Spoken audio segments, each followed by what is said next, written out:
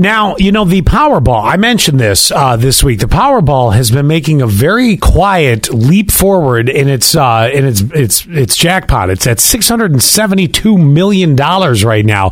Now, normally at this point, we'd be, like, oh, it keeps going up and all this stuff. But remember, we just had that big $1 billion winner not long ago. So I wonder if we're all sitting here just sort of going, oh, whatever. I forgot I'm old enough to gamble. Yeah. Well, this is the thing right here. We got to make a pact together here, son. So this is the deal. If either one of us win the Powerball, somebody's got to be the smart one, force the other one to put it in some sort of a trust, minus a small amount to go out and have some fun with. You know what I'm saying? Because here's why. Edwin Castro won the record-breaking $2 billion Powerball, but financial planners are wincing at his purchases since winning in November. And you hear these stories, and here's another one. So let this be a warning to you.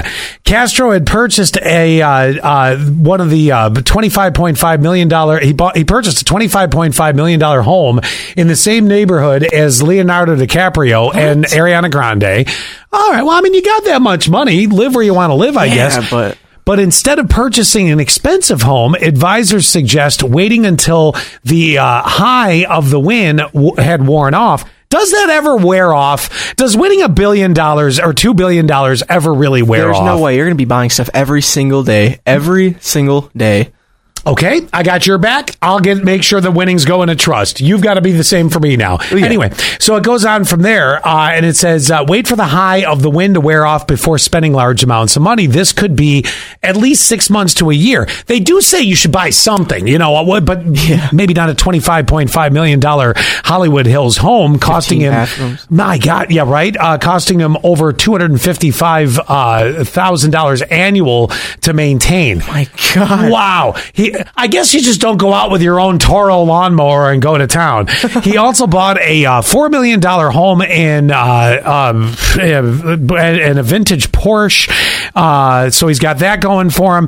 People don't understand there is a potential for loss. They only focus on the potential for gain. Financial planner that was talking about this said, you got to be careful on stuff like this. So I mention this because, look, 675 mil at the rate it's going, it's going to be up there pretty good. It could hit that $1 billion mark before we know it. And then, you or I could be in this situation. We're never going to be in this situation. Why did I even phrase it like that? If we are really refrain from doing all that stuff. All right. Can I at least buy you a new used car? Well, yeah. But I don't know. I'm going to be doing some damage at the Best Buy every single day. Well, let me ask you a question. If you ran into that money, because you're kind of a car guy, you like them, and you have certain ones you like.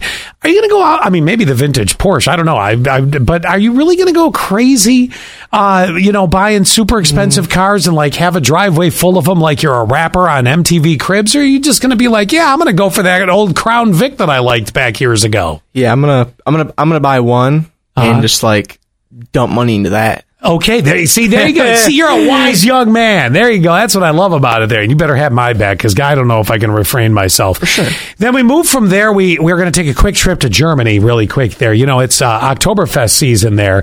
And the Prince of Bavaria, apparently they have a Prince of Bavaria. I didn't know that. I didn't know either. Is calling out the low-cut costumes made in China that people wear to Oktoberfest. These are the ones where the cleavage is... very out there. It's a very over the top kind of costume of what they wear in Bavaria, the traditional outfits. They're saying they're insulting and culturally inappropriate. And actually, I have a clip of the speech of the Bavarian prince talking about this, saying, could you knock it off and just start, maybe don't come in that outfit. And this is the prince here.